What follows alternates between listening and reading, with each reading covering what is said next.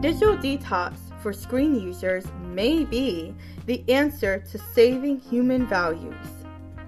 This weekend, I had the opportunity to participate in a digital detox, I Unplugged, starting Friday, April 7th at 9 p.m.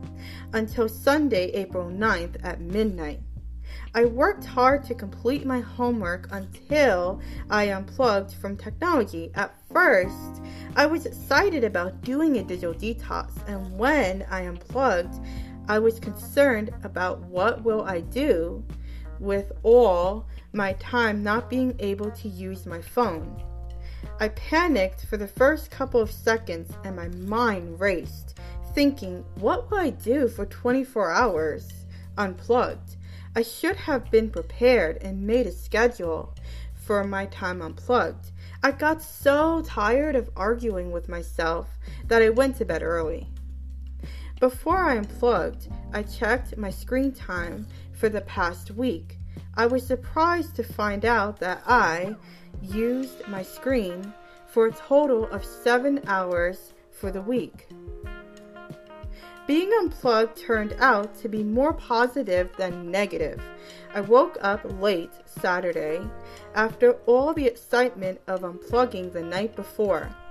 I could not ask my Amazon Echo what time it was when I woke up, so instead I grabbed an old talking watch in the drawer to be amazed that it was already past noon. I dressed and headed downstairs to eat lunch since I missed breakfast time. After lunch, I read a book and listened to the news on a transistor radio. I chatted with my family and they joked about me not being on my phone.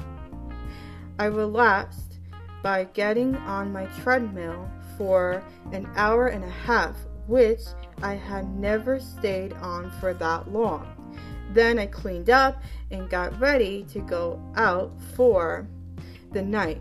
I took a trip to Darien and Norwalk, Connecticut. I went shopping for a Mother's Day gift. I enjoyed a delicious stuffed sole dinner and ended the night with a yummy chai tea latte. My sighted assistant took pictures and videos of my night, which you can watch at the end of the episode. What I found positive about not using a device was sitting down and having a lengthy conversation with my friends and family, which I probably would not have done if I had been plugged in. I enjoyed remembering how much I laughed and was entertained in person instead of watching a funny TikTok video. The negative part of the detox was when I wanted to watch my friends' TikTok dance videos, read Google News, and watch my favorite show, Psych, on TV.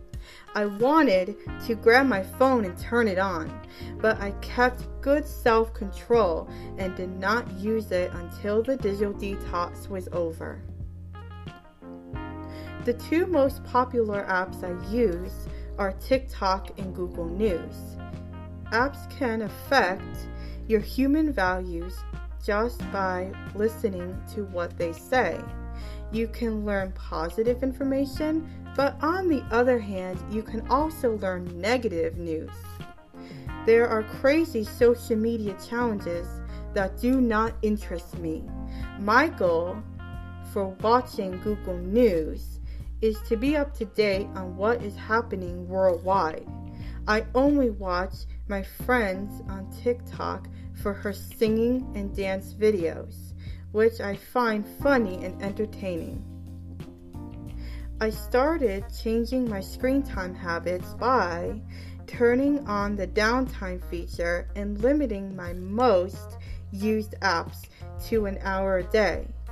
The medical field recommends limiting screen time to less than 2 hours a day. As a college student, I cannot regulate when I use the computer to complete my assignments. I do not think I am addicted to my phone, but I enjoy scrolling and using the screen time features such as downtime and app limits has helped limit screen time use. Hi listeners, I'm at my favorite restaurant in Norwalk, Connecticut enjoying my stuffed song. Hi everyone, I'm in a department store in CT. Don't tell anyone because I'm buying my mom an early Mother's Day gift. It's 10 p.m. and I'm ending the night in Connecticut enjoying my favorite chai tea latte. I'm Captain Nishana and this is the BTGS Guide to Human Values.